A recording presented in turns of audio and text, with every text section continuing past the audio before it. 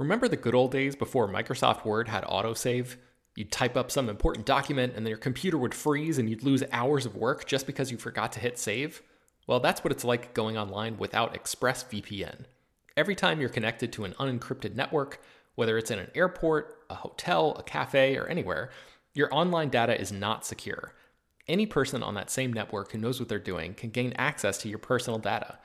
Bank logins, credit card details, passwords, all the stuff you don't want people seeing. Unfortunately, hacking has become much easier than it used to be. People don't even have to be exceptionally skilled to do it, and there's a lot of money to be made by selling your information on the dark web. ExpressVPN stops hackers from stealing your data by creating a secure, encrypted tunnel between your device and the internet. It's incredibly easy to use. Once the app is running, you literally click one button to get protected. And it works on your phone, laptop, tablet, and more, so you can stay protected on the go. I've been using ExpressVPN for a little while now, and I can rest easy knowing my info is safe and secure. I've heard horror stories of people who've been hacked, and it sounds like a massive pain to try to get any resolution in the aftermath, so I am not interested in finding out what that process is like. Secure your online data today by visiting expressvpn.com/film. That's expressvpn.com//film, and you can get an extra 3 months free. expressvpn.com//film. This show is sponsored by BetterHelp. This year has gone by incredibly quickly, but it's always nice to pause and take stock. What's something you're proud of in 2024 so far? What's something you still want to accomplish this year? I know I'm guilty of falling into a routine and not always thinking about the bigger picture. But as the great Ferris Bueller once said, life moves pretty fast. If you don't stop and look around once in a while, you can miss it. So it's crucial to take a moment to celebrate your wins and make adjustments for the rest of the year. Therapy can help you contextualize your progress and set achievable goals for the next 6 months.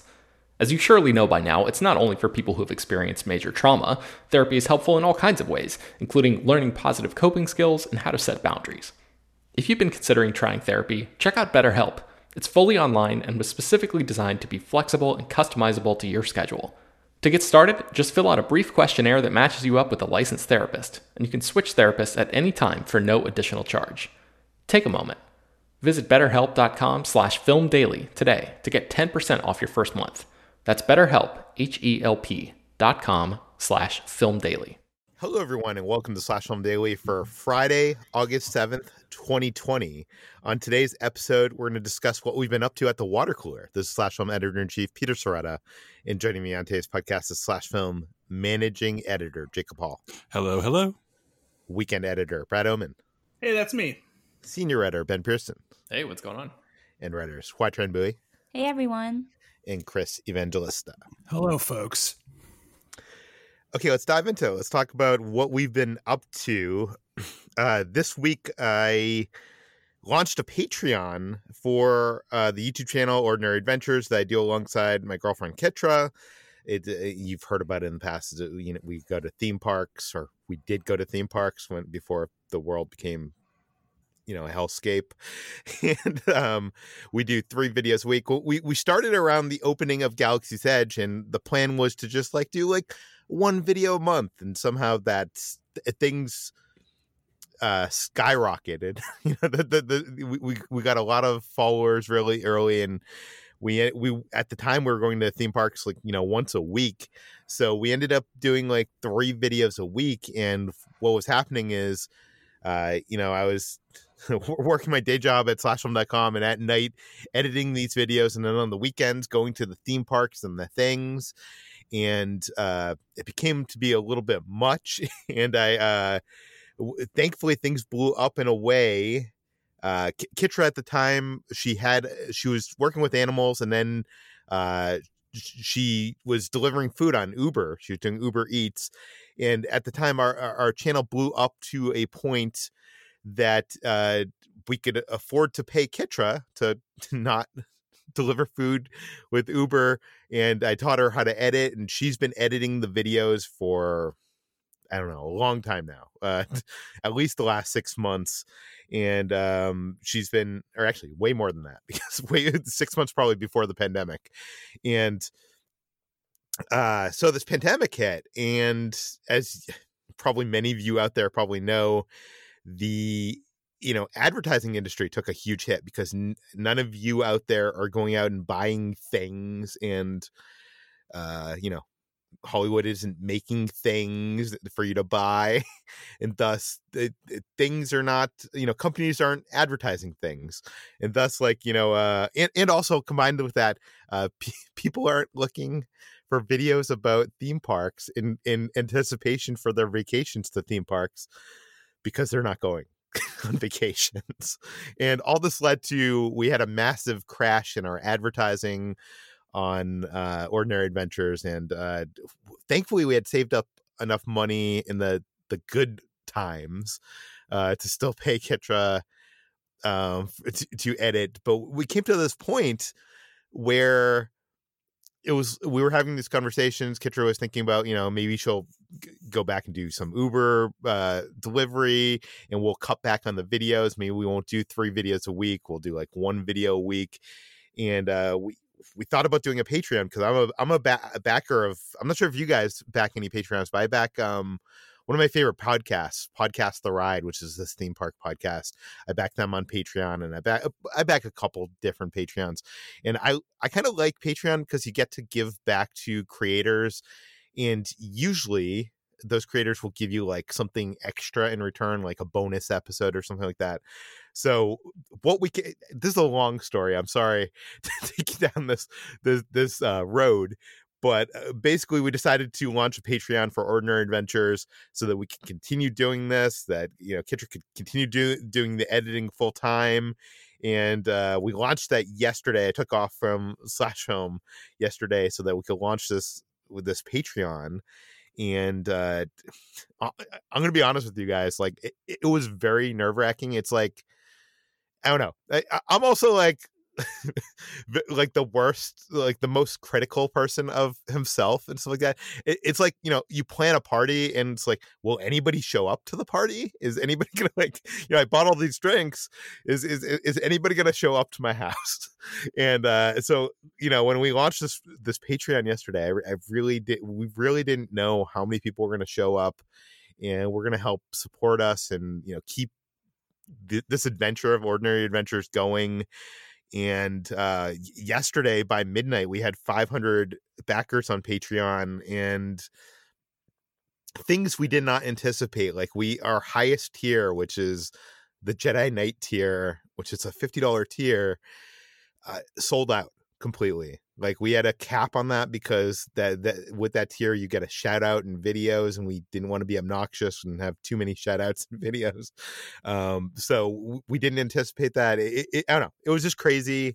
Yesterday we spent the day, our plan was to send video messages to everybody who backed, like personal video messages, thanking everybody who backed us on Patreon. And we spent the day doing that, but we only got up to number 150 yesterday. So I think that's what we're going to spend our weekend doing, is recording video messages to all these, 500 people that backed us on Patreon. It's I don't know. It was really humbling, and we're getting lots of stories from people and how, watching our videos, keeping them going. It's just really, it's meant a lot to both of us, and it's really, really cool. Anyways, so this last week I've spent a lot of time working on that and getting that ready and launching that yesterday. That's been really a whole lot of my week. Chris, what have you been up to? I released this a little while ago, but I went on vacation, so I didn't have a chance to talk about it. But I put out another new bonus episode of 21st Century Spielberg, and this episode had a very special guest, and that special guest is HT. So please listen to it if you want more Chris/HT talking action, because I think it came out really well. It was a very fun conversation we had about Tintin and Kingdom of the Crystal Skull. Yeah. Who wouldn't want more HT Chris banter? I know. Everyone wants that. The people demand it. Yeah, go check that out. What is going to be the next films that you're going to be doing? Next up is Warhorse and Lincoln, and that'll be out probably next week. I still have to write it, so that'll probably be out next week.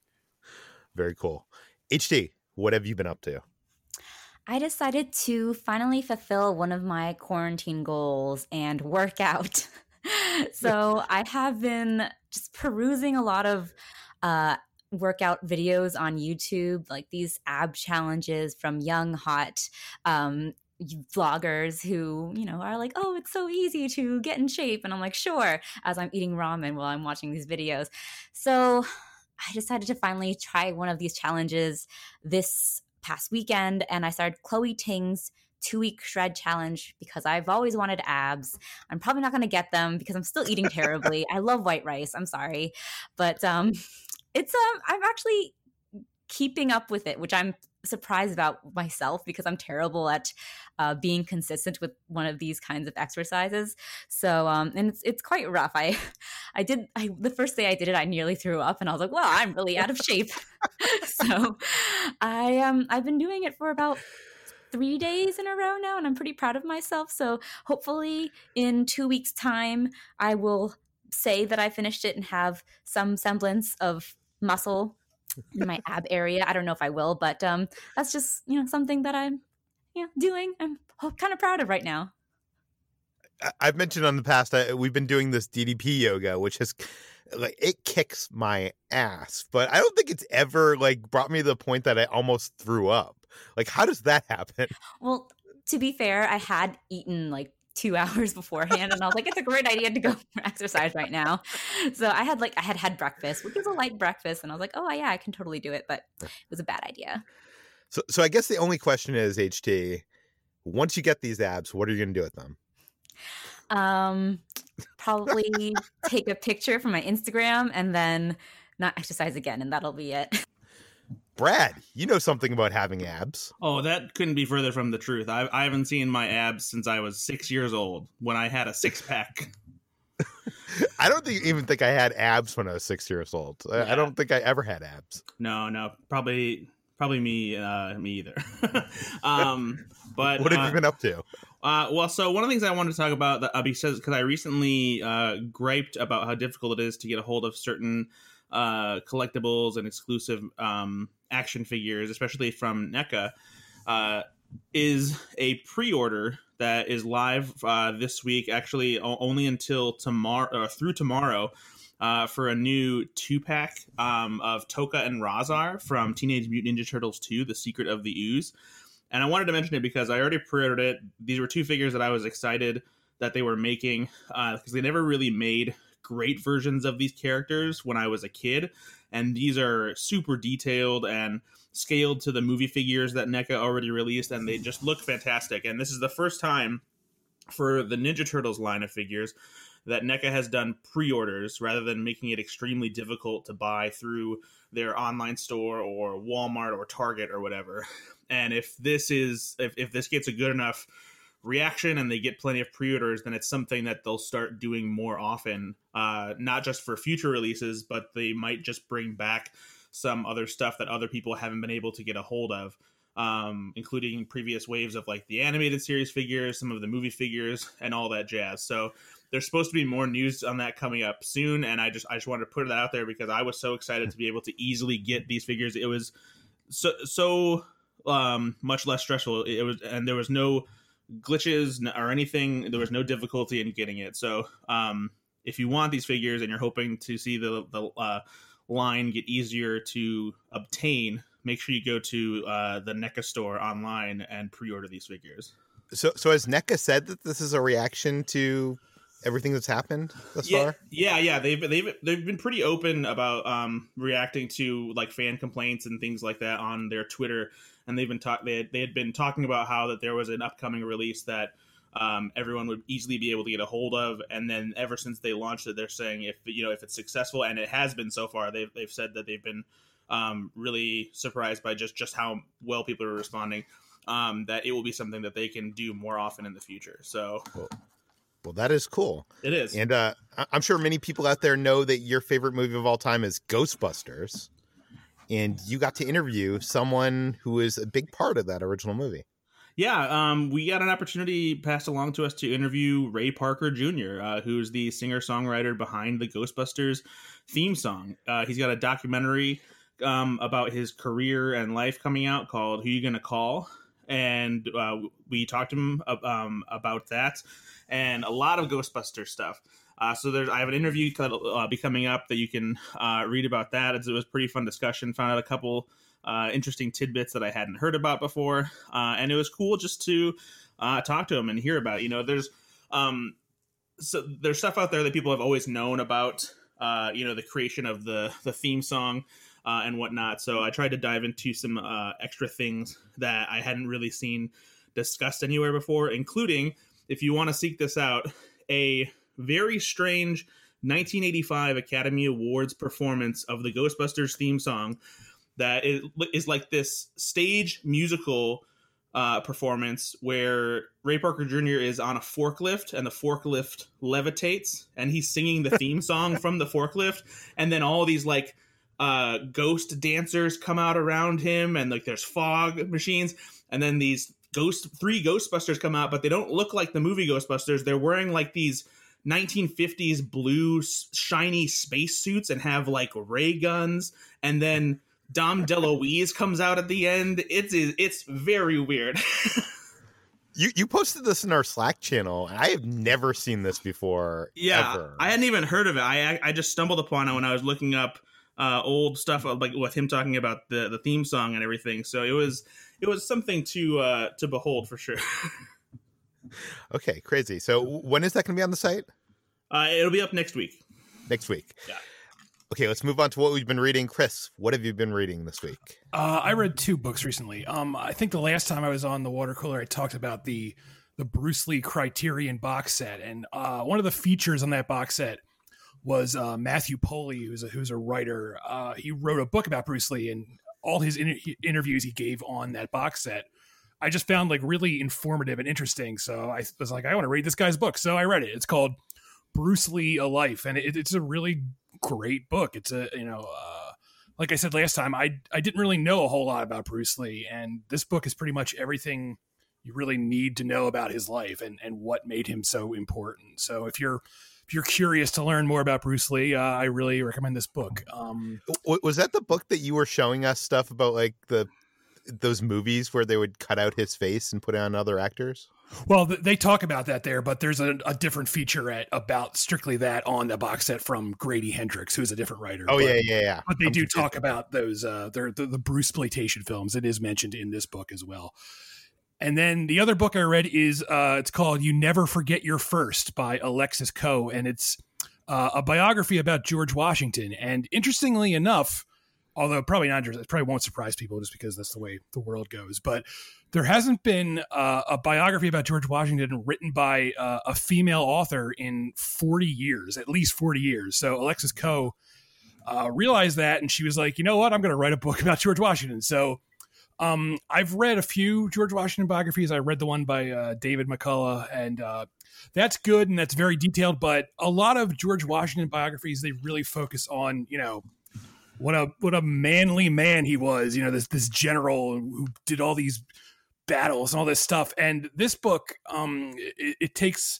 it's a little breezier. It's not as in depth, but it was a very interesting read because it does a really good job of sort of balancing both, what made George Washington, someone worth remembering and an important figure, but it doesn't shy away from some of the terrible shit he did.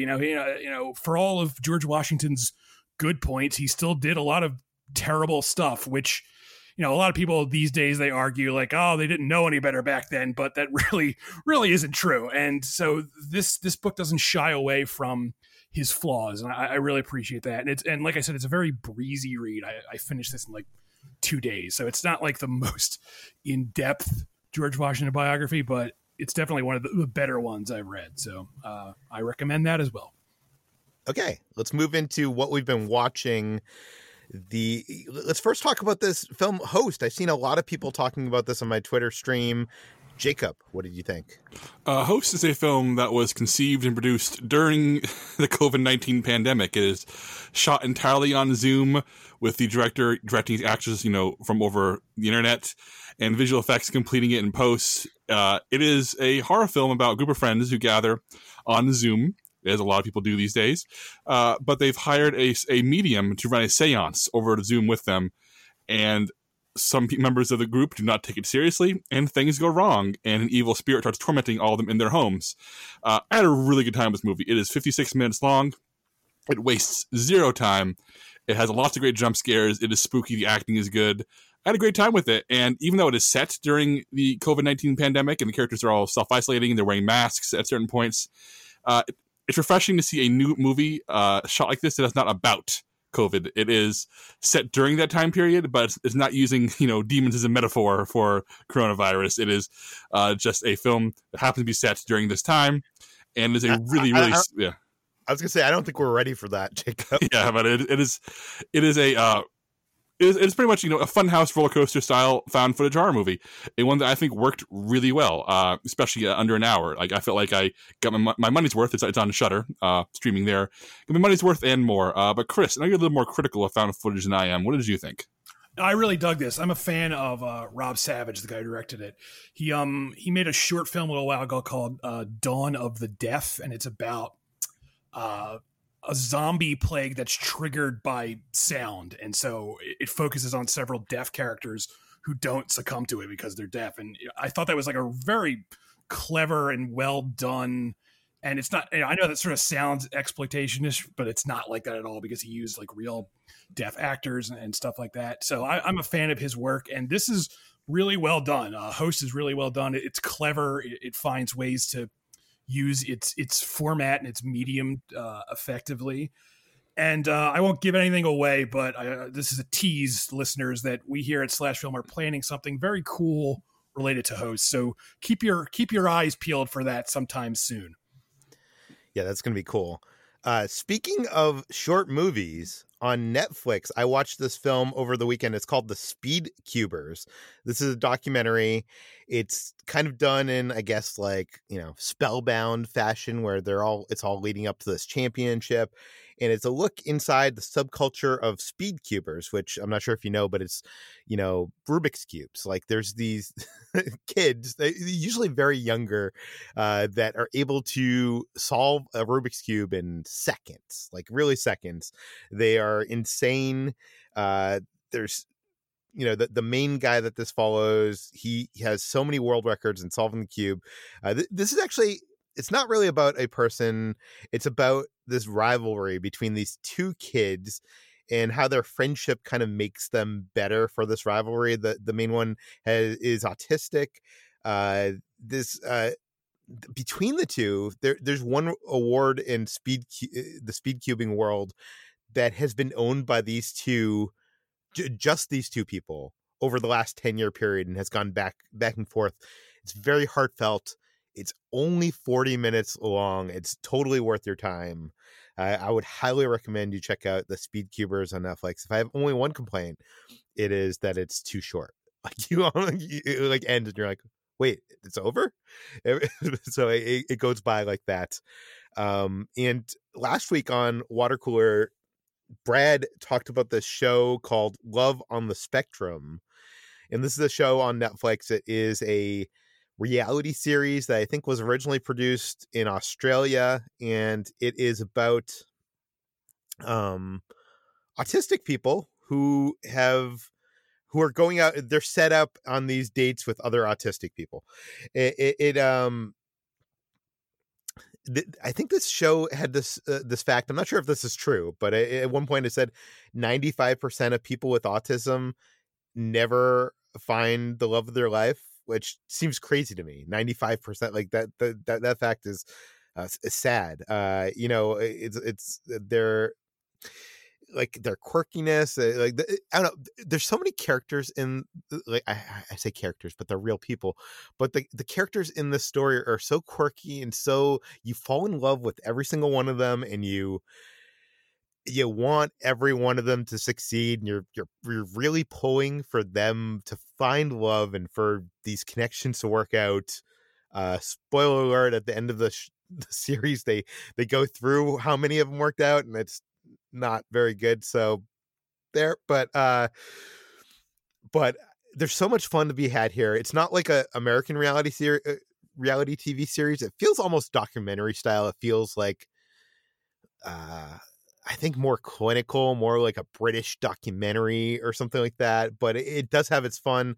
There's a lot of fun to be had in like the awkwardness of those first dates, and it's, you know, times 10 because of what autism brings to the, you know, that situation. When Brad was talking about it, I was a little bit hesitant to like watch this, and I was like, maybe I'll feel bad because like, are you laughing at the disability or are you laughing at the situation? And it is totally the situation. The situation is, you know, times 10 of the awkwardness of a like a regular, like the dates that you have had in your life, and how like just how awkward that situation is, because, you know, these people are the way they communicate with each other, like there is blocks there. There are blocks, and there's every single one of them has their own quirky like thing that they love and like they're into and their obsession. And you know, one guy is like obsessed with dinosaurs, and he's taking his dates on trips to like the museum to talk about dinosaurs and not like asking them any questions about themselves. And I don't know, it's only 4 episodes long. It could have almost been a film in my mind. Like I know this is a reality series, and it feels, at times it does feel like a reality series because the producers kind of become involved in the story, and I'm sure all the dates are like distracted, and even the conversations amongst the families like leading up to these dates and stuff are kind of like probably put together by producers. But it feels, even though it is a reality series, it feels a little bit more documentary than a normal reality series. And you really will fall in love with these characters, and you'll really be rooting for all these relationships to happen. And some of them happening at Comic-Cons, and some of them have, I don't know, it's just so relatable and so good. I hope Brad, have you heard, are they making a second season of this? Yeah, they're already working on a second season in Australia. And also, after you finish watching the first season, anybody out there, and you, Peter, I don't know if you saw this, Netflix posted like an 8 or 9 minute follow up, catching up with some of the people on the show and asking them where they're at now. Oh, I have not seen that. Is it on like YouTube or is it on Netflix? Yeah, it's itself? No, it's on Netflix's YouTube channel. Oh, I'm gonna have to check that out. But do you agree with what I've said? It feels a little bit more documentary style than a normal like dating reality series. Yeah, for sure. Like if like there have to be setups because, you know, they need to be there to follow these dates and know when they're going to these you know, like speed dating things and stuff like that. But it never feels manufactured. Everything feels just so authentic and earnest, just because of these people who are just they really just want to find somebody that they can be happy with. And it's you know, it takes away all the cynicism that there usually is in dating shows. Yeah, 100%. I would highly recommend this to anybody listening. I think you will love this show. Another show that Brad talked about last week on the water cooler was Muppets Now. This is the new version of the Muppets from Disney Plus. He was kind of negative on this. I am a big Muppets fanatic. I was expecting to love this. F you, Brad. This is good. No, it isn't. It's not good. I'm sorry, guys. I really did not like the show. I don't know. I only saw the first episode. Brad, how many episodes did you see? There were 4. There were 4 for the press preview. So I've seen all but 2 episodes. Okay, I think only 1 is out online on Disney Plus right now, or probably when you're listening to this, and I guess there's probably 2. I only watched the first one, which I guess the first one was originally meant to not be an episode. It was going to be like a bunch of shorts that they were going to release online, and it's kind of strung together as like Skeeter's like putting together like this show and uploading it to the network or something. I don't know. It's just very convoluted. Spoiler alert, they're all like that. Oh, are they all like that? They're literally the premise, no matter what, for every episode is that Scooter is running behind and getting the show uploaded, and he's doing it at the last minute. And so the bookends and the stuff with like the computer screen, it's every episode. Was that a result of COVID, or that always? No, this is something that they planned. Like it's weird because it feels like a show that was created to like for this age where everyone is on Zoom and stuff like that. But this was how the show was planned. Yeah, this show feels so low budget, and it feels, I don't know, in theory, when you were describing the show, Brad, I was excited because the concept sounds like a good concept of all the the Muppets doing web videos on YouTube and having their own shows, and it would having celebrity guests on those that would add to the humor. But it really feels like this show was created, I don't know, the approach of the show and the people writing it don't feel like they are of the generation that they're trying to appeal to. It feels almost like the executives at Quibi being like, oh yeah, we'll make this streaming service for people on their phones and we'll put it in vertical mode. It feels almost cynically created in that way. It's almost like they don't know, they don't watch beauty vloggers. Why, they don't know what is going on. And it doesn't seem like there's enough, on the cuff, improvisational, the best parts of this, I think, are there's a segment with RuPaul, and it really feels like they were, it wasn't as scripted. And that's one of the segments that I also really enjoyed, and I wish that there was more stuff like that, because even then some of the other ones, there's one that they do that's that same segment with they do it with Aubrey Plaza, but that one feels way more scripted than it does in a candid conversation. And the other thing I really, really hate is I don't like the new Kermit. I'm not sure if you know this, but after Jim Henson died, the guy that replaced Jim Henson in the role of Kermit as the Muppeteer and the voice was Steve Whitmire. And he, I don't know, you can read online. Apparently a lot of people did not like him. The Muppet Company didn't like him, or the Henson Company. Disney, he clashed with some people. He got replaced as Kermit a couple years back by a guy named Matt Vogel, who has done some other Muppet characters and stuff like that. And Matt Vogel, I'm sure he's a great performer. I like him in his other roles, but he doesn't sound anything like Kermit. I agree wholeheartedly. It's really distracting. It's I don't know, it's just you see so many YouTube videos. I know so many people in my life that can do a dead-on Kermit impression, and I know that's not the big part here. The big part is being able to perform as the Muppet and be in the moment and do the improv and stuff like that. But I feel like there must be someone out there that has a better voice, or they can ADR a better voice. I don't know. It's just really distracting. I don't know how anybody could watch this and not be like I mentioned this on Twitter, and a bunch of people went to Disney Plus to watch this thinking I had to be wrong, and they were like, this sounds it really doesn't sound, it sounds like a knockoff. It doesn't sound like something Disney made. It's really weird. Anyways, I'm not sure I'd recommend Muppets now. Should I keep on watching, Brad? I feel like if you didn't like the first episode, you're not really going to find much more to like in the episodes that follow. Like I said before, my favorite stuff is the stuff with Swedish Chef, and there are some moments here and there that make me laugh. But it's really, I think the biggest miss for me with the series is that the format, as interesting as it could have been, does not really allow for a lot of interaction between the Muppets. If you continue watching, you'll see that Kermit and Piggy barely spend any screen time together. And that's just wrong and weird. So yeah, it feels low budget in that way. That everything seems, it really does feel like it was something that was shot during COVID. I don't know. It's so weird. Yeah. Anyways, so the last thing I wanted to talk about today is Transformers: War for Cybertron, the trilogy. I guess it's called Transformers: War for Cybertron trilogy. It's on Netflix. This is a show.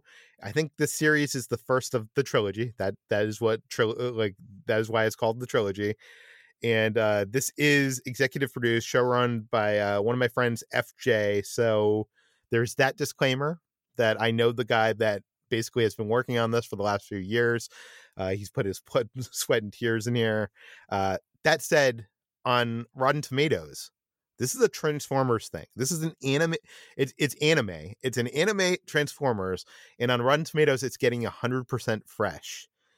So people are really loving this. It's an American anime, so it's by the same guys that I think did that Godzilla thing for Netflix. This is not for kids. It has swearing. It's much more complex. This is a war anime. It's I would say like it's almost like if Chris Nolan made an animated Transformers prequel TV series. It's a dire war story about clashing ideologies on Cybertron and like what is leading to the continuation of this war and what caused it, and it's dealing with all these like issues. It probably lacks the action that I'm guessing fans will probably want out of a Transformers thing, but it's also probably very great that like it's like, how did this happen? How did this show that like this Transformers anime show happen where it's like dealing with complex issues of I guess we're exploring humanity through robots and stuff like that. But I don't know. I only watched the first episode. I really enjoyed it. It looks really good. It's on Netflix now. I think the first season of Transformers War for Cybertron trilogy. I think less people will like this if this sounds like something you'd be into, if you're like into Transformers, if you're into American animes, if you're into war animes, you might dig this. But yeah, that's on Netflix. Chris, what have you been watching? I watched Lovecraft Country. I got the first 5 episodes of that from HBO. And man, is this good. The 5 episodes I watched, there's only one I didn't like, but everything else is fantastic. I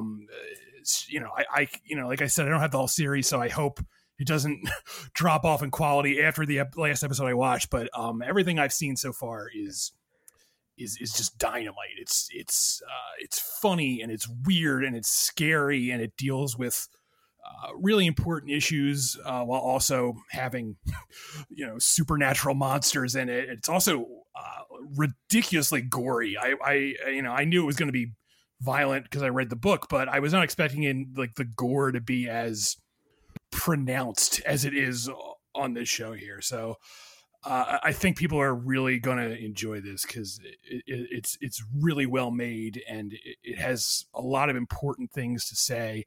So check this out for sure. This premieres on August 16th on HBO. Wait! For people who don't know, what is the premise? So it's set in Jim Crow America in the 1950s, and it primarily focuses on black characters. Pretty much only focuses on black characters, but it has them dealing with Lovecraftian horrors, and it's a really interesting mashup because H.P. Lovecraft, for as influential as he's been on horror as a genre, pretty much every horror writer cites him as an influence, Stephen King and so on and so forth. As important as his work is, H.P. Lovecraft was also extremely racist. Even for the era he lived in, he was very, very racist. So this show sort of like grapples with that legacy and that it uses the Lovecraft horror elements and blends them with the horrors of racism. And it's not done in like a heavy-handed way. It's really an interesting balance, the way they sort of work that out. So it's just a very interesting show. The cast is great. So if you're a fan of the horror genre, you're really going to dig this. I'll put it that way. When does this hit HBO? August 16th, so next week. Cool. Also on HBO, I watched An American Pickle, aka the movie where Seth Rogen becomes a pickle. When the news of this first broke, I kind of like lost my mind at the mini synopsis that was released because it just sounded just so ridiculous and stupid. And but I was still curious to watch it, and it's enjoyable. It's not 100% successful. It kind of like runs out of steam. You can tell like they don't have a lot worked out beyond the initial premise. But Seth Rogen, he plays 2 parts here. He plays a guy who falls into a pickle vat in the 1920s, and then he wakes up in modern day times, and he meets his great grandson, who's also played by Seth Rogen. And the 2 performances he gives are really good. I think this is probably like the best performances he's ever given, and that's really the heart of the film, like the relationship between these two very different people who are played by the same person. So yeah, it's a fun, light watch. Like you'll watch it, you'll laugh at a few of the jokes. Some of the jokes are very, very funny, and then you'll probably forget about it once it's over. But it's definitely worth watching at least once. And that's out this week? I don't even know when that's out. I think so. Hey, look, I'm going to type while I'm on the show. This is really professional. It says, it's this week. You can watch it on HBO this week. What else? I also watched She Dies Tomorrow, which is the new film from Amy Seimetz, who's an actress and a filmmaker. She was recently in the Pet Sematary remake. And this is great. This movie is so just weird and haunting and upsetting. And a lot of people are kind of like comparing it to just the situation we're in now, even though it wasn't made with that intention. It's about this woman who just one day suddenly becomes convinced she's going to die the following day. And she starts telling, her friends this. And at first her friends are like, oh, you're being crazy. And then one by one, almost like a virus, her friends also start becoming convinced they too are going to die in 24 hours. And the whole movie is just about them grappling with this existential dread that, when the sun comes up the next day, they're just going to die and there's nothing they can do about it. And it's just so trippy and strange. And, I know the term like Lynchian in referred to David Lynch gets thrown around a lot when when people really just mean, oh, that's weird. But this really feels genuinely Lynchian. Like it reminded me a lot of Lost Highway. So I really recommend this. This will be on VOD, I think, this weekend. So I really highly recommend checking this out. Although, again, it's a very strange film, so it might not be to everyone's taste. And finally, so I've been rewatching Hamilton a lot on Disney because I have a sickness and I just feel the need to rewatch it a lot. And so rewatching it a lot has made me want to revisit the John Adams miniseries that HBO released a while ago. So I finally got around to rewatching that while on vacation. And that's probably like the only good thing Tom Hooper has ever done. Tom Hooper, aka the director of Cats, directed that, which I always forget about, but yes, he directed the John Adams miniseries, and it's just so good, and it does such a great job of making these historical figures seem like real flesh and blood individuals, and it's just such a well done miniseries, and I really enjoy it. And yeah, that's it. That's all I got, folks. John Adams. Wait. So, did you watching Hamilton? Your whole setup here. So, you watched Hamilton. So, you wanted to revisit this. Did that reflect any in your revisit? I mean, it's an interesting counterbalance because Hamilton does show up in the John Adams miniseries. He's played by Rufus Sewell, and in the miniseries, he's portrayed as like just this complete asshole who everyone hates, and it's a very interesting contrast. How John Adams actually doesn't even show up at all in Hamilton; they just mention him, and obviously in Hamilton is the hero, whereas in the John Adams miniseries, he's kind of the villain. So it's an interesting contrast watching them back to back. It's also interesting because you can really, if you're familiar with the real story of this stuff, I read the John Adams book, I read the Hamilton book. You can actually see the stuff that Lin-Manuel Miranda pretty much just picked up from this mini series that actually didn't really happen. Like he said in the past that this mini series influenced some of his storytelling decisions in Hamilton.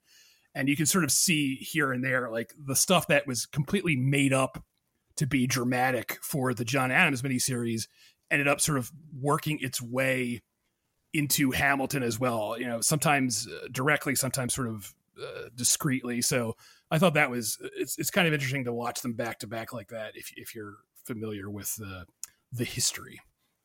What is the better Seth Rogen performance? Is it American Pickle or is it Steve Jobs? Man, I think his performance in Steve Jobs is better. That he's really good in that. So maybe that is his best performance, but this is like his second best, or second and third best as his two performances. So, but they're pretty much on equal footing. Seth Rogen is a good dramatic actor. And, I know he doesn't do drama that often, but when he takes dramatic roles, he really can knock it out of the park. And I'm surprised he hasn't done more of that, but maybe he's just not that interested in it. I don't know, but he's really good when he has to be dramatic. Okay, and Jacob, what have you been watching? Not much this week. I rented Dave Franco's directorial debut, The Rental. I believe Chris spoke about this a few weeks ago. He also reviewed it for the site. It's good. It is a totally solid little horror movie. In fact, it's kind of beneficial to go in, maybe not knowing much, just knowing that it's about 4 people who rent an Airbnb and have a bad time. I think that Franco shows a real knack for slow building suspense, and things come crashing down in a way that I enjoyed. And I ultimately was very much on board with the very dark ending. I'll leave it at that. That's The Rental. Be able to rent all your usual sources. I rented it on Amazon. I revisited Splice, the 2009 film from Vincenzo Natali.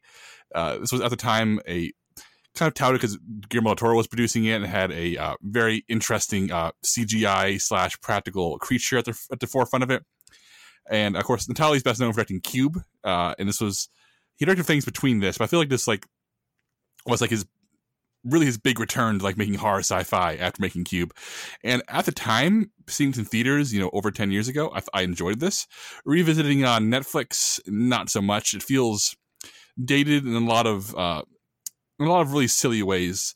Like, for example, there's it's edited with this sort of really hip energy that felt hip maybe 10 years ago, but doesn't really work now. Is depiction of Sarah Polley and Adrian Brody as these rock star scientists is legitimately embarrassing. They're meant to be celebrity scientists who appear on the cover of Wired, but their wardrobes and attitudes are just impossibly lame, like a middle-aged dad's idea of what a cool scientist would be.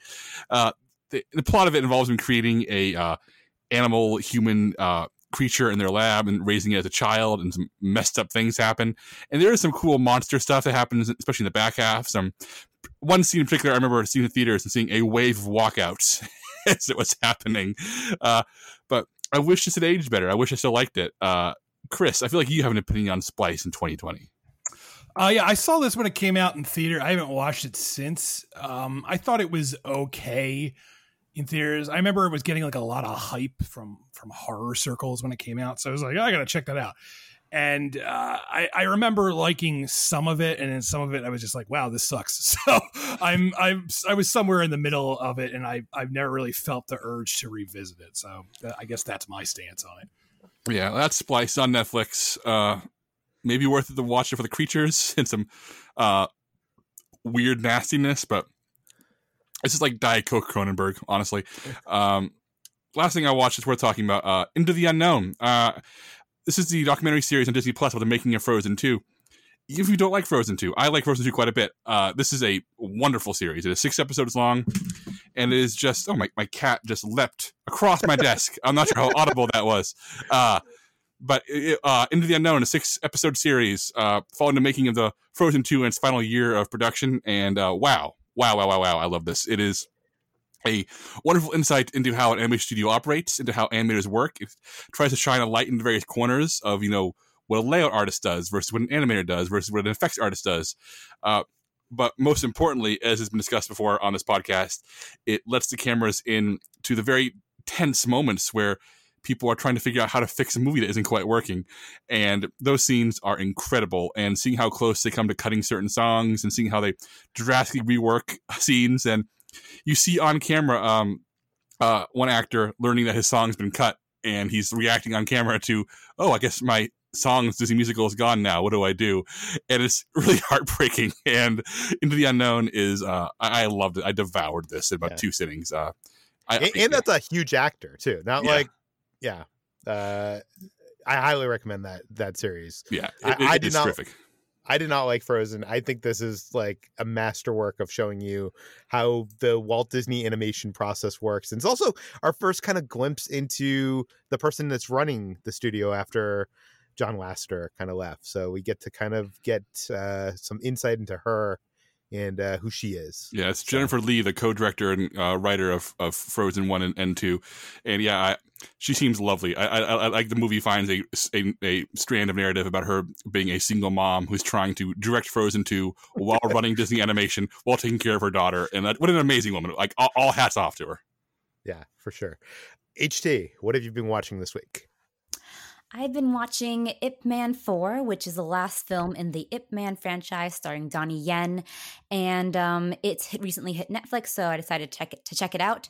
And it's very much an Ip Man movie. It kind of goes through the beats of his life while he is forced to struggle with abiding by duty to his family versus beating Western imperialism in a show of brawn and bravery that proves the superiority of Chinese fighting style. So it very much is in that same vein. And this one takes Ip Man to San Diego after his pupil, Bruce Lee, asked him to come there to see him fight in a martial arts competition. And Ip Man gets embroiled in a conflict between the U.S. Navy and the Chinatown martial arts families, and Scott Adkins plays this very over the top, very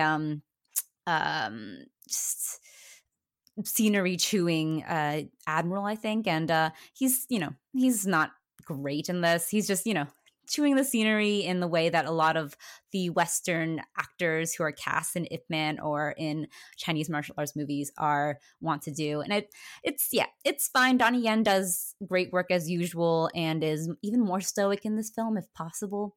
And the fight sequences are great, but while watching it, I just kept thinking about how great Master Z Ip Man Legacy is. And I kept thinking about that movie. I'm like, wow, I really want to rewatch Ip Man, Master Z, Ip Man Legacy. But Ip Man 4 is good, and good send off to Donnie Yen's portrayal of the character for the past 10 years. I can't remember anything. I mean, I think the actor who played Bruce Lee is actually quite good. I was a little bit surprised with Bruce Lee. Actors playing such famous characters, it can often lead to the performance feeling very costume. But the actor playing him, who I am looking up now because I did not look up the actor's name, was impressed me a little bit. He felt very much like he kind of captured the swagger of Bruce Lee. Danny Chen Kwan. He's quite good. So yes, you're saying that they didn't print out a picture of Bruce Lee and just like put it on his head? On his face.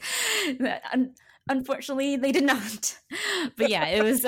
He's good in it, even though he appears for like 15 minutes at the beginning of the film, and you think he's going to be a major player, and then he just disappears for the rest of the film, and you're like, oh, I guess there's that. And he has like one big fight scene. You're like, I guess that's the Bruce Lee fight scene they're going to put in the trailers, and then get everyone to watch. And he doesn't appear in the movie. So yeah, there's like a Karate Kid type of subplot as well, which is, it's all hack. But I feel like I'm being mean about Ip Man movies, but I feel like it's just because I love Master Z so much, and Ip Man has just felt so stale compared to that movie. So Ip Man 4, worth a watch if you like the Ip Man movies and you want to see Donnie Yen take on the role for one last time.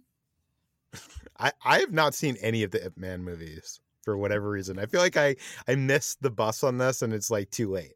So it's like one's actually good, and it actually, they're all Rocky 4 essentially, where Donnie Yen beats the Westerner / imperialist with his fists. But it's not. That's why I like Ip Man 1 the best. Is that it's not content to be Rocky 4 repeated over and over again. Yeah, that's why Ip Man 1 is the best one, because there's a little bit more complexity to it. But the next few ones kind of just repeat that formula. So, but Ip Man 1 is the best one. And if you just like to see Donnie Yen fight, the fight scenes are quite good in the rest of the movies. Okay, what else have you been watching, HT? I watched The Secret Garden, the new adaptation directed by Mark Munden and written by Jack Thorne. And this was a movie that I was a little bit skeptical about. I remember watching the trailer, and there's this very fantasy-heavy approach, which I felt like was making this classic written by Frances Hodgson Burnett out to be sort of like this next Harry Potter style film. And the fact that Jack Thorne has written the stage play for the Harry Potter and the Cursed Child made it definitely feel like that was the case. But I was pleasantly surprised watching this movie. Rather than a fantasy heavy approach, it's actually something more akin to magical realism, in which the magic, so to speak, is in the eye of the beholder, which is actually quite loyal to the portrayal of that magic in the original book. I read the original Secret Garden when I was young, and I absolutely loved it. It's one of like my childhood books. I haven't read it in a while, but I always thought of it as kind of a beginner's Gothic type of book, because it has a willful protagonist who arrives at this cavernous, dilapidated manor in the moors, mysterious residents who don't talk to her and are haunted by the ghosts of their past. Not literal in this case, but she does find like a sickly cousin who's hidden away. But it's always kind of felt like that for me. And I actually like that this movie, in addition to the magical realism approach, leans into the Gothic part, the Gothic element of that of the story. It feels very haunting and Gothic, and even has like a jump scare or two, which I was a little bit surprised about. But I was pleasantly surprised by this movie. I enjoyed it a lot. I think the child actors were impressive too. The Colin Firth was plays the dad, and he and Julie Walters, I think. They were not as impressive. I feel like they were kind of, going through the motions a little bit. But I was impressed by the child actors. Dixie Eger-Rix is the newcomer who plays Mary Lennox, the main character. And there are quite a few changes that this movie made. They set it in 1947 versus the turn of the century 1911 setting of the original story. But I think it works for the movie and for the story that they're trying to tell. My one big pet peeve with this, and it's kind of a pet peeve with a lot of family movies these days, is that it tries to raise the stakes too much. And I really dislike this ongoing trend. And I've seen it in movies like Winnie the Pooh and Mary Poppins Returns, where they always have to have this big third act climax that raises the stakes. And there's always a ticking clock of some kind. And I don't mind a ticking clock, but I feel like there's nothing wrong with a low stakes ending and low stakes resolution. And Secret Garden is like the most low stakes you can really be. And I just really dislike that they always have to add stakes, and they're like, oh, and now everything's on fire. So it's just that annoyed me quite a bit. So but other than that, I really enjoyed The Secret Garden, and that's coming to VOD tomorrow.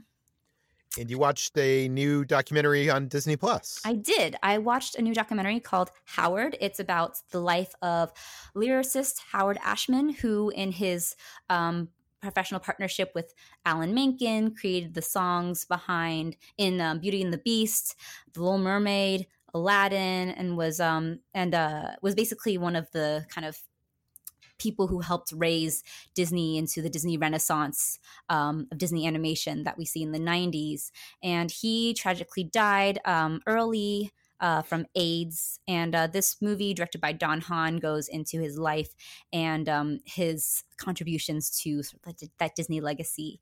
And it is made in a way that is feels very much like an in memoriam type of tribute to him, because most of the film is apart from some archival footage of the making of the songs behind Beauty and the Beast and Little Mermaid, is just photos of Howard Ashman and interviews with his families and friends and colleagues, but the interviews are all done in voiceover and none of the talking heads are seen, which is a good way of making it all about Howard Ashman and all about just like his life and his experiences. But in a sense, it kind of made it feel a little bit impersonal just because you're just hearing voices for a good hour. But it works to just kind of make it solely about him and about appreciating his life. And it's a really beautiful moving documentary that feels like it's made out of love because it's made by people who sincerely cared about him and more than just like his contributions to Disney. But I did really enjoy the archival footage that you see of him working with the orchestra and with the singers in Beauty and the Beast, the movie opens with. It shows them doing Be Our Guest with Angela Lansbury and other singers, and it's really so it's just a really cool behind the scenes sneak peek at it, just like to see him at work as well as just to see how it all came together and that kind of energy that before they knew it was going to be a really big thing, but everyone knows it's going to be something special, kind of that kind of energy. And I really like seeing that. And so yeah, it's a great documentary, and it's streaming on Disney Plus starting tomorrow, August 7th. I was a big fan of Don Hahn's previous documentary, Waking Sleeping Beauty, so I'm excited to Waking Sleeping Beauty is like one of my favorite documentaries. So yeah, this is fantastic, and another one that follows up in that. It's a great thematic follow-up.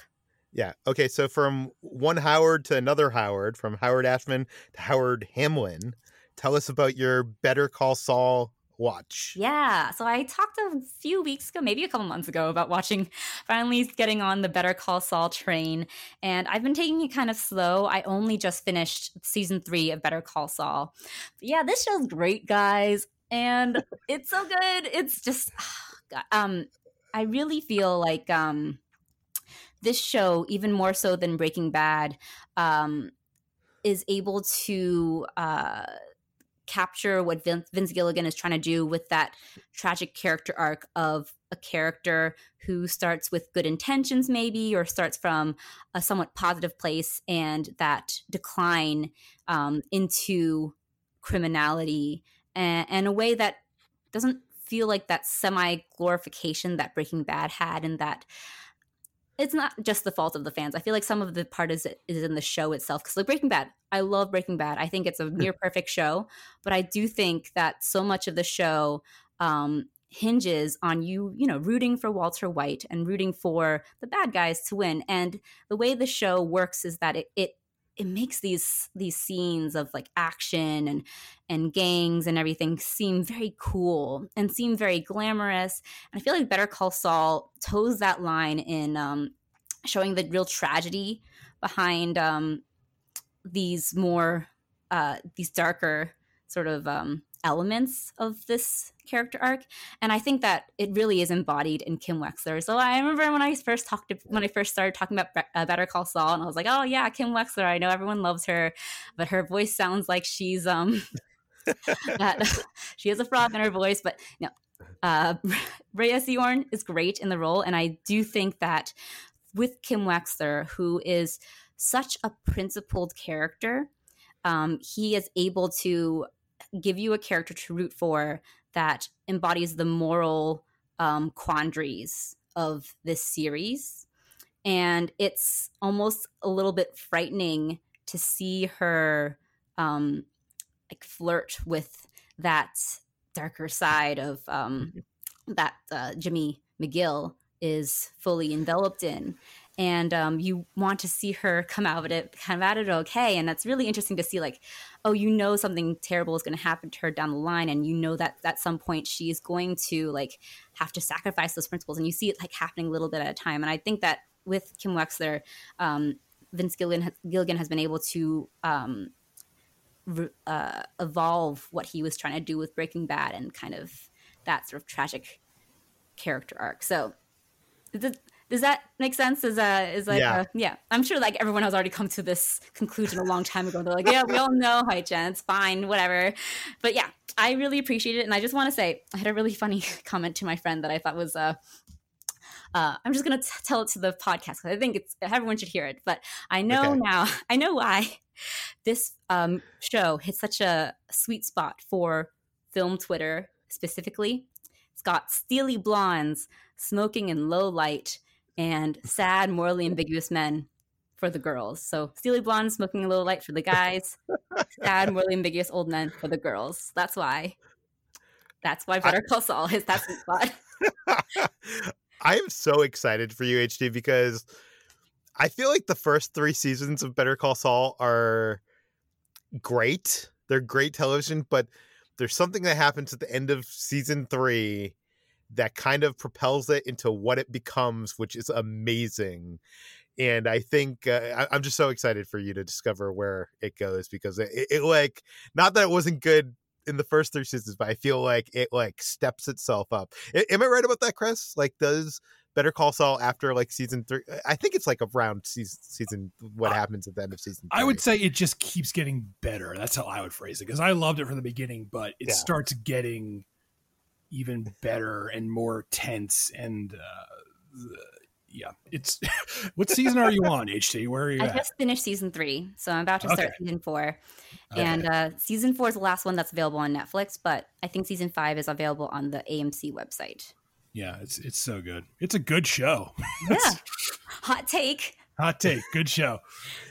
I feel like it's the best show on television, but like not everybody's watching it. I really like, I don't know, I know a lot of people watch it, but like you don't get the like Breaking Bad like buzz about I don't get, like, I was on vacation last week, but I saw when the Emmys went up, and the fact that Ray Seahorn did not get nominated drove me like insane, because I really think she gives like the best performance on TV right now, and the fact that the Emmys just keep being like, who cares? It's like, what are you doing? Just give her the nomination. All right, I'm done. And this past season in particular, she's been, I don't know, just incredible. Anyways, okay. Brad, what have you been watching? Nothing much new, but I decided to jump into some comfort comedies for me. Wedding Crashers recently returned to HBO, so it's on HBO Max. This is a comedy that I just love. It's so good, and I feel like, more and more recently, I've noticed that just R-rated comedies just keep getting pushed to the side, and they're, even the good ones aren't praised as much. They don't generate enough buzz, and obviously studios have veered away from them because they're not raking in tons of money like big blockbusters and PG-13 comedies and stuff that you can take your grandma to and have a good chuckle. And I just, Vince Vaughn and Owen Wilson are so good in this movie.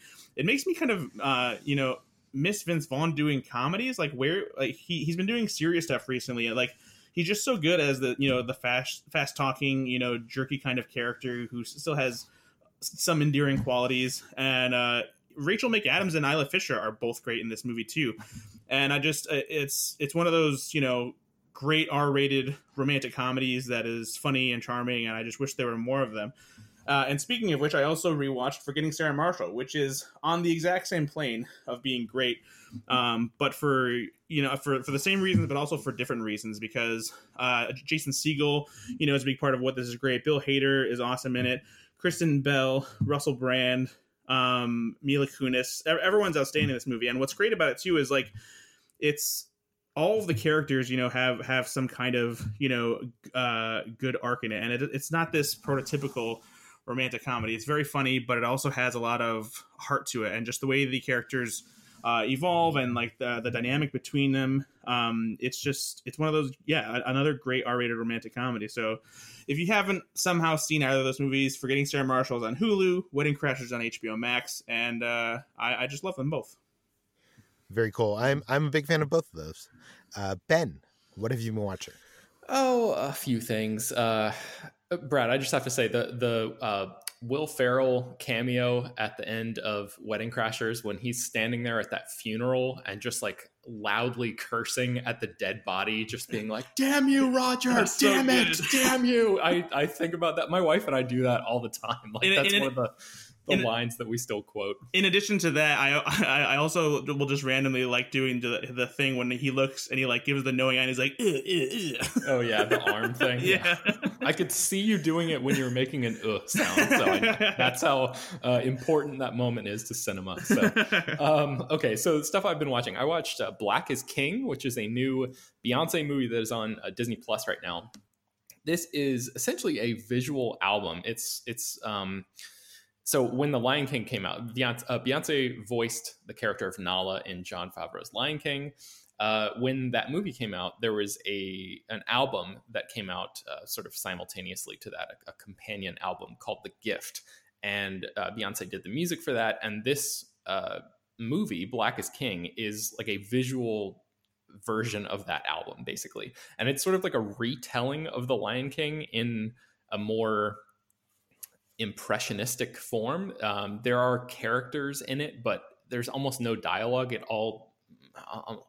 98% of it takes place in song, and it's a lot of my wife and I were sort of having the conversation of like, is this actually a movie? Like, could this be nominated for Academy Awards? Because it is gorgeous. Like, that's the big takeaway is holy shit, this thing looks incredible. Like, Hannah Beachler, who won an Oscar for the production design for Black Panther, does the production design here, and it's unreal. I'm not sure who did the costumes on this, but man, like, just it's like every 2 minutes or less than that, even, you are just bombarded with like incredible looks from all of the background dancers, and Beyonce herself. She changes outfits so many times in this thing, and it is really just like a steamroller of an experience. And the cinematography is like unreal. It's one of the most beautiful pieces of media that I've seen this year. So I would recommend it for that reason alone.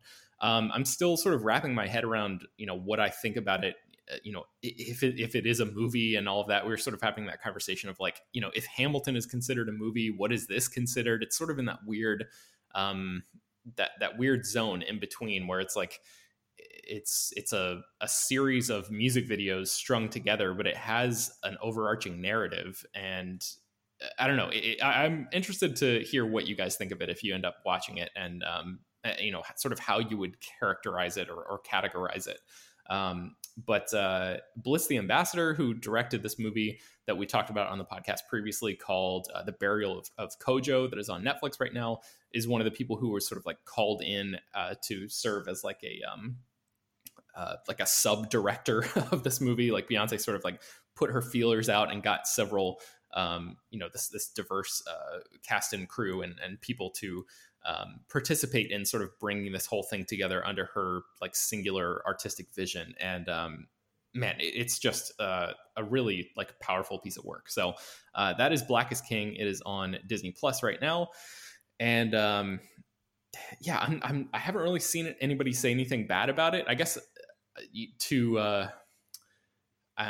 I'm wondering if I should even say this out loud, because I don't have enough of a fully formed opinion on it. But I am interested if you guys watch it, if you think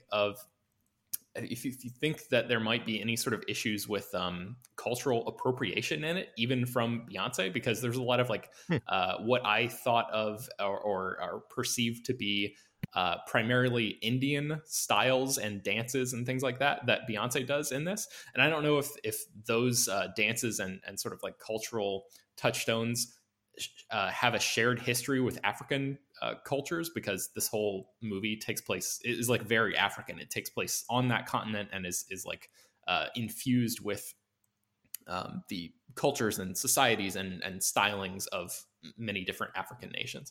But there was some Indian stuff or stuff that I thought reminded me more of India than Africa on here. And I was like, I wonder what people who are smarter than me think about this, because I'm not equipped enough, I think, to like fully analyze that. But it was something that sort of like, I don't know, just drew my attention for a second. So something to think about if you guys end up watching it. Maybe watch it through that particular lens. So, okay, so that's Black is King. That is on Disney Plus right now. I also finished I'll Be Gone in the Dark, which is the, I think, 6-episode series that was on HBO. It just wrapped up its run. Chris talked about this when it first came out, but this is based on Michelle McNamara's book, and it's about the Golden State Killer. And the show it's about her writing the book. It's also about the Golden State Killer. I think Chris, actually Chris was quoted in the marketing for the show calling it a game changer, because I think it turns the focus more on Michelle, the author, than the killer himself. And I thought it was just such a well done show. Chris, I think you hadn't had access to the entire series when you initially wrote your review. Is that correct? No, I did have the whole thing. Oh, you did. And okay. That last episode, man, that really it got me very emotional, because it's really about her and about how just shitty and tragic it is that she died right before, you know, she had a chance to finish this masterwork. And that there's like that shot where they're dismantling the set that looks like her desk, and it made me just feel awful. It's so good, but it's really sad. Yeah, very, very sad. Very, very well done. And that last episode in particular, because Michelle, the character, I guess if you want to call her that, like dies earlier in, you know, right at the end of, I think, the 5th episode, or maybe the 4th episode. And the final episode of the show is more about what happens after her death. And there's so much of that final episode that is devoted to the survivors of this Golden State Killer and / East Area rapist / all of these different terrible nicknames that he had over the years because of the horrifying things that he did to these people. And the way that the show really centers the vision around these victims and their, you know, them reclaiming their power and their place in society and everything, and sort of like pushing this asshole murderer off to the side, and the way that the show handles that material, I thought was really, really well done. So yes, I'll Be Gone in the Dark is, I would call it a tough watch, but overall pretty rewarding, and definitely like a more humanizing piece of true crime than a lot of the other stuff that I've seen. So that is I'll Be Gone in the Dark. It's on HBO Max, all that kind of stuff. You can find it there. I also rewatched Top Gun. I don't know why. This was on, it's streaming right now on Amazon and Hulu. I think we were just looking for something light and sort of fun to watch. And man, Top Gun, like it's a really it's kind of a goofy movie, but man, you can see Tom Cruise's star power just like radiating off the screen. I really enjoy all of the dynamics between him and Val Kilmer in this movie. They're so over the top and so really like ridiculous when you take a step back and like think about it for a second. But I really just enjoy this movie. It's a childhood favorite of mine, and the action, I think, is what really stuck out to me this time. Like how well Tony Scott, who directed this movie, how great a job he did at making sure that you know exactly where everybody is in relation to everybody else at all times. And, you know, even when they're in like whatever F4 fighter jets or whatever the model of jets they're in, you know, up in the sky going Mach 4 or whatever the hell. So the fact that you know exactly where all of the, you know, who the pilots are in those planes and where they are in relation to each other is a really impressive achievement, I think. And right after we finished the movie, I fired up the YouTube app on my TV and just blew up the trailer for Top Gun Maverick, the upcoming sequel. And like, wow, my wife and I both were just like very impressed with the way that movie looks compared to the original Top Gun. Just like the cinematography has gotten so much crisper and clearer, and like the way that Joseph Kosinski, who's directing the new movie, has like sort of tried to recapture a little bit of that frenetic pacing of Tony Scott, at least, you know, from what we can see in the trailer, but actually like makes it look and feel much more modern than this 80s movie is really impressive. I'm very much looking forward to Top Gun Maverick, especially with a rewatch so freshly under my belt. So that is Top Gun, and you can watch it on Amazon Prime and Hulu right now. And then finally, I watched this short play or musical called 21 Chump Street, which is on YouTube right now. And I'm actually going to be writing about it for the quarantine stream, so you can stay tuned to slashfilm.com for like my full thoughts on it. But in 2011, some police officers in Florida went undercover and actually went into high school, like posing as students, which is essentially the plot of the TV show and the movie 21 Jump Street, because they were trying to bust these kids who were dealing drugs. And this story, 21 Chump Street, was originally a segment on an episode of This American Life a year later in 2012. And a couple years after that, Lin-Manuel Miranda, who wrote and starred in Hamilton, premiered this 14-minute one-act musical adaptation of that story.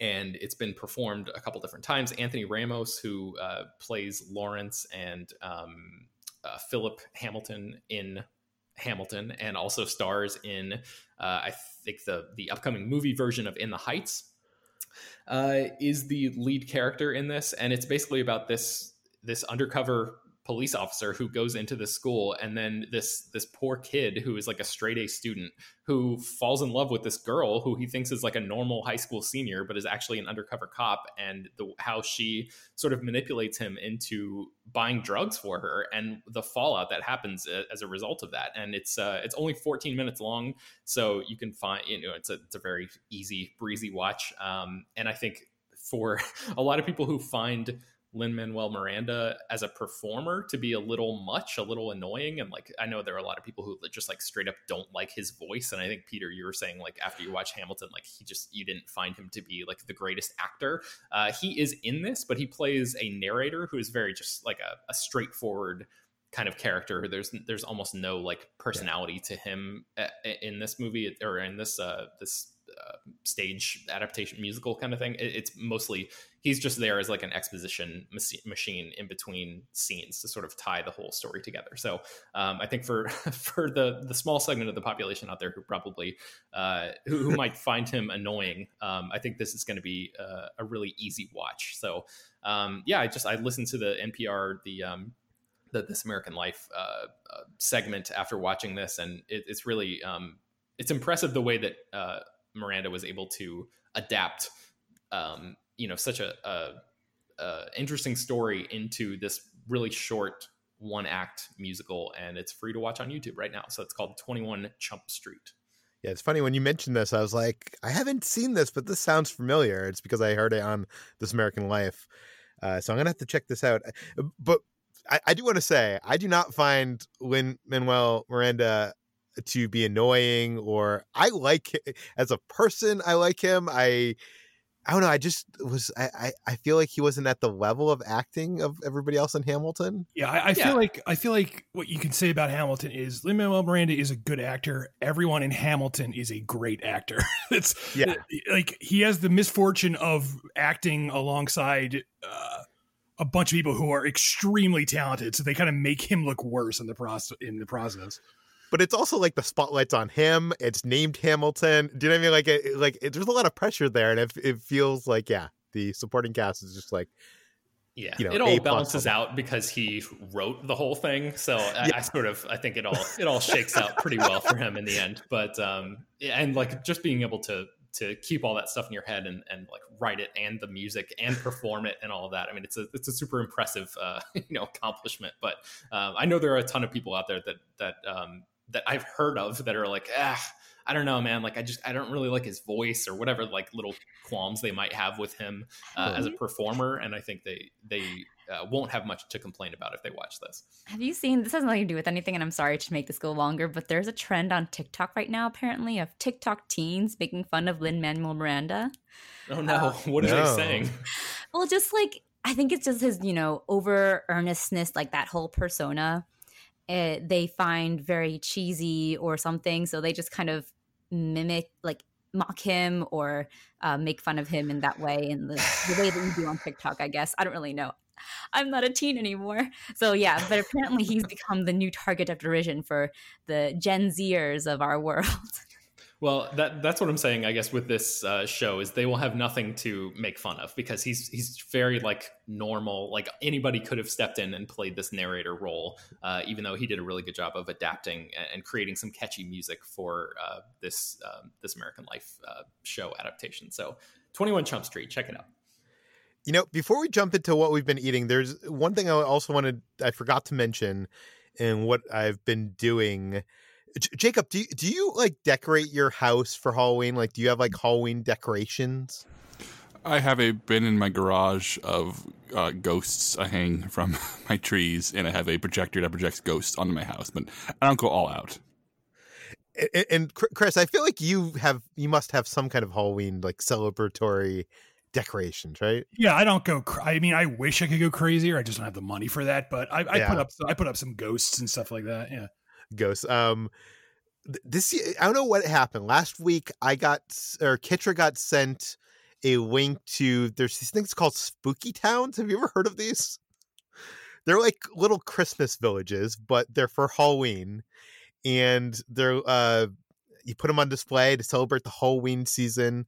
And Kitra I think Kitra saw an ad on her Instagram, and they have like these little houses, and they had one that was like a dog, like a dog house, and it had dogs with Halloween outfits on them and stuff. I don't know how it happened. She showed me this, and then we ended up falling down this hole on YouTube of these like spooky towns. They sell them at like Michael's and stuff. These things are like elaborate. Like they have like light up things and moving, like they're very like, there's kinetic. They have like theme park rides, and there's like houses with ghosts that like pop out, and they have like a one this year that's like a graveyard dance, and there's like dead people coming out of the ground and dancing around, and it's like this big graveyard setup. Kitra and I went to Michael's to check these out like idiots because I feel like so ashamed to admit this, because like this is like I feel like old people buy these like Christmas villages and stuff, but these like actually look so cool. And there's like, we fell down this rabbit hole on YouTube because there's people that have collections that I guess I've been doing these for like a couple decades now. It's not like something new. And there's people that have collections where it's like their entire like basement is a entire spooky town with all these things, and all of them are lit up and moving and stuff. Jacob, have you ever seen these? Have you ever felt the want to buy a spooky town? I have absolutely seen these on display every year at Michael's, and I too have been hit by some targeted Instagram ads for these recently, specifically for the ones that are built after famous haunted houses. Like I've been hit with the one that's the Spooky Town house that looks like the Amityville house. I've seen that one at least 50 times in my Instagram feed over the past 2 weeks or so. So yes, I'm very familiar with these. I have not bought any, because every time I look at them, I go, these are really cool, but no, I can't. I can't justify this under any circumstance. Yeah, I don't know. I think it's going to become a problem. I feel like we might do a thing where like we buy one a year, we make it a tradition, and we slowly build the town, because they can be quite expensive. I think they start at like $40 and they go up to like 150 or something.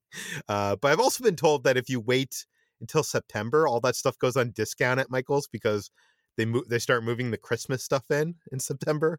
So already the Halloween stuff goes on discount. So we might wait until then and see. But I don't know. So we went to Michael's and checked out their spooky towns, which they hadn't even plugged in yet. Like we were the guys that showed up to Halloween way too early, but they were on display. They just weren't plugged in. Anyways, let's move on to what we've been eating. Brad, what have you been eating this week? So there's a whole new array of Lay's potato chips called Flavor Icons that are modeled after certain foods that are like specific to certain regions. And so I've been trying to find them, and I finally got a hold of them. And I've only tried one so far. I have the other flavors to try. So I'm just going to talk about the Philly cheesesteak one. Based out of Chris's famous hometown, Philadelphia. Apparently they based this on Geno's Steaks, not the other one, which is that Pat Steaks. Is that right, Chris? Yes, Pat's and I mean there are a lot of those are like the two big ones. They're like right next to each other, so yeah, they're the ones that everyone pits against each other. Yeah. So do they fight? Do they engage in civil war? I wish, but no. Although Geno's is the racist one, so I'll put that. They put up a sign that said "Speak English or you can't order from us." So, yikes. Yeah, Geno's. So I am not a fan of Geno's strictly for that. I mean, I don't eat meat anymore anyway, so I don't go to either. But when I was growing up, my dad, who was Philly born and raised, was always a Pat's guy. So I by default was a Pat's guy, and then Geno's became racist, so that solidified that. Well, then as a way to stick it to Geno's, I'll just say these chips are just okay. They taste more. They taste similar to like cheddar and sour cream chips, but then there is like a smoky like meat aftertaste that comes with them after you've had a few of the chips. So they're good, but not like anything where I'm like, oh man, these are my favorite new chips. But so I have a few of the other flavors that I'll try and I'll talk about next time. There's a kettle cooked New York style pizza, wavy variation of carnitas street tacos, and then just the regular Lay's Nashville hot chicken. And then the one that I haven't found yet is there's one for chili relleno. So I'm going to try and track those down. But yeah, the Philly cheesesteaks one are okay. And apparently Geno's Steaks is racist. What else have you been eating? I also tried. So my back when my girlfriend went on a trip to see her family for a little bit, they went to a Japanese grocery store, and I know you did some Japanese snacking recently. And her nieces picked out these gummy snacks for me just because they liked that Super Mario was on them. They're these Super Mario gummy snacks that are from Japan. And since everything on it is in Japanese, I have no idea what the flavors are or anything like that, but there are two different kinds that come up. For some reason, each of the gummies comes in an individual wrapper. And initially I thought that they were like these hard candies that you had to suck on, but they're gummies and they're a little more firm than regular gummies. And they have a vague soda pop flavor. So I haven't looked into see like what the actual flavors are yet, but, I guess they were pretty good because they're tasty, even though I don't know what the flavor is. And then on the same gummy snacks track, Trader Joe's has these mango fruit and yogurt gummy candies, and I love mango as a flavor in general. And these are really, really good. They're soft, they're not too sweet, and they have some of them have like an additional like mango gummy kind of addition to them. And so he's definitely is among some of the better gummy candies that I've had. And those are at Trader Joe's. And then Starbucks has a new like refresher drink, one of their like cool drinks. It's an iced guava passion fruit drink. And this is like an awesome drink that like will quench your thirst during the summer. It literally is very cool and refreshing. And the fruit flavors in it are fantastic. And it's a lot less heavy than some of their other, iced coffee dessert kind of drinks. Have you gone out and looked for Mandalorian Baby Yoda cereal yet, Brad? I keep checking. I think it's still currently only at Sam's Club. And so we don't have a Sam's Club membership. We only have a Costco membership. Maybe I'll ask my parents and see if I can borrow the membership card to go find it. But I know it's supposed to be coming to Walmart in the single box variety soon, because at Sam's Club it's like a big double box with 2 bags in it. But I'm on the hunt for it. Yeah, we went and looked this weekend and we did not find it at Walmart. So, curious to hear your review of that when that comes out. Oh, I will have one. Okay, let's move on to what we've been playing. HT, what have you been playing this week? I participated in my first RPG this week. I played a Pokemon one-shot with a couple of my friends, and it was supposed to be a quick little mission where, picking up a package for Professor Oak at Viridian City and catching some Pokemon on the way. But it took us a little bit, quite a long time, because most of us have never done this before, but it was a lot of fun, and a kind of a good way to sort of test our dip our toes in the RPG playing community. And I caught a Ghastly, and we're best friends now, so it's great. And I started with a Piplup, and I petted it too. So that was like one of my actions as well. I'm having a blast playing a Pokemon RPG. But we're like kind of building up to play a real one where we want to do Call of Cthulhu, and speaking of Lovecraftian. So that's something that we're kind of, preparing for, and we want to do that next. And so, yeah, it's a lot of fun, and I'm excited to try out more. HT, just out of curiosity, do you know what system you use for the Pokemon one-shot? No. She's like, system? What is the system? Well, we played on Discord, and my friend who was the dungeon master, the Pokemon master, used a lot of bots to make sure that we could do the dice rolling and everything through Discord, which was actually quite convenient. Everything was on there, and we did a video call too, so that was all in one place. And we also used something called Roll20, which is a website where we could use a map to visualize where we were. And I think that's the majority. I'm as you can tell, I don't know what I'm doing. I'm just kind of my friend's just telling me what to do, but I'm having a lot of fun doing it. I'm just curious because I use Roll20 for my D&D games. It doesn't work great for every RPG, but it works well for that. This is less of a concern and more of just me being curious because Call of Cthulhu is a great system, but man, it is a system that requires some work from the person running it. So I'm just curious what the Pokemon game was and how much experience they have because Call of Cthulhu is harder than D&D for sure. And I'm just curious. It's a tough one. Yeah, it's that's why we're kind of.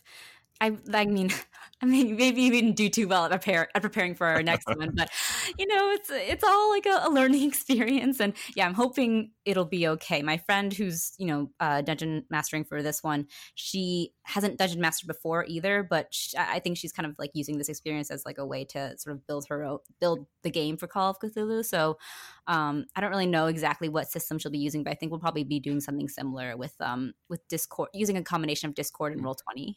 Well, I'll send you some YouTube videos about how to run a great Call of Cthulhu game because running any kind of horror game is tricky. And Call of Cthulhu is a brutal system to learn for people who like are new to running RPGs, but it's really rewarding. So I will send you some links to send to your friend, not to be a jerk, but to hopefully be helpful. Okay, thank you. No worries. We need all the help we can get, apparently. Okay, Brad, what have you been playing? So there's a new game called Fall Guys that just came out, at least on PlayStation 4. I don't know if it's an exclusive or if it's also available on Xbox, but it's free to download for PlayStation Plus members.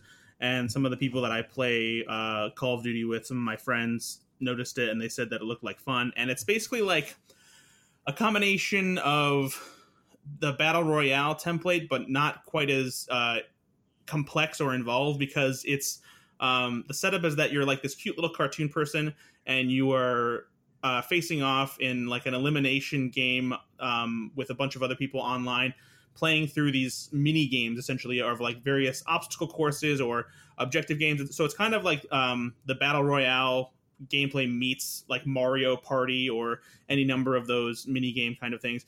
And it's really simple, really easy to jump into online. It's pretty fun. The controls feel a little clunky to me. Like it's really only 3 movements you do besides running around. You can either jump, you can dive, or you can grab onto somebody. And so it's fun. It can be a little frustrating at times, and it's kind of chaos too because I think there's up to 60 people in a round. But as you go on, it's elimination. So like you play one round and only a certain number of people qualify for the next one. And then the next game eliminates more people based on whatever the objective is until you get down to the one person who is the winner. So like I said, really simple game, really fun. If you've got a PlayStation Plus account, then you can download it for free and just play online with whoever's there. Cool. I think that brings us to the end of today's Slash Film Daily. You can find more of all of our work at slashfilm.com. You can find this podcast in iTunes, Google, Overcast, Spotify, all the popular podcast apps. Please feel free to send your feedback, questions, comments, concerns to us at peter@slashfilm.com. And rate and review this podcast in iTunes. Tell your friends. Spread the word. And we'll see you on Monday. Peter, we have no time for you to delay. I've opened up the Gargantuan Book of Insult, Offense, and Effrontery, Sharp Retorts, Riposte, Caustic Quips, Implied Putdowns by Louis A. Safian. Open to the last numbered page of the book, page 406, the Nicknames section. Are you all ready to receive your nicknames from Louis A. Safian? Jacob, you don't have to yell. Give me that nickname. Give me that nickname. Peter Sveda, they call him Pie. He has lots of crust. Yeah. Ben Pearson, they call him Plymouth Rock. He has a shape like a Plymouth and a head like a rock. Damn. Chris, they call him Pneumatic Drill. He's such a bore. HT, they call her River. The biggest part of her is her mouth. Oh. Damn. And Brad, they call him Truck. He always has a load on. Oof. Okay. Wait, what? Peter, do I need to repeat it? No. Call Brad Truck. He always has a load on. No. And the reason why we're in such a hurry, guys, this is such important news, is at the very back of the Gargantuan Book of Insult, Offense, and Effrontery, Sharp Retorts, Riposte, Caustic Quips, Implied Putdowns by Louis A. Safian is an also available section. So if we ever run out of insults from Louis A. Safian, Mr. Herb Reich has 2,501 things that really piss me off, a catalog of insults and intrusions that are sure to ruin my day. There is a Freudian slip is when you say one thing but mean your mother. 879 funny, funky, hip, and hilarious puns from Gary Blake. And if you don't want that, there's Ronald Stanza. Ronald Stanza has, there was a young man from Nantucket, 1,001 lewd limericks guaranteed to amuse and offend. Are all these Louis A. more. Safian's pen names? Like, he writes these. Did he just write 5 books under different pen names? My guess, these are all Louis A. Safian's lovers. The Illustrated Dictionary, the Illustrated Dictionary of Snark, a snide, sarcastic guide to verbal sparring, comebacks, irony, insults, and much more from Lawrence Dorfman. But wait, there's more. The Snark Handbook, Insult Edition, comebacks, taunts, and effronteries, also by our man Lawrence Dorfman. And finally, 5,000 side-splitting jokes and one-liners compiled by Grant Tucker. So many you know, this will never end, ladies and gentlemen. If this book gets destroyed in a fire, there are more options from the extended Louis A. Safian Screw Club. Okay, we need you to hack into Jacob's computer and prevent him from ordering any of these books. Does anybody know how to do that? It's too late, Peter. He has all of them already. Bum, bum, bum.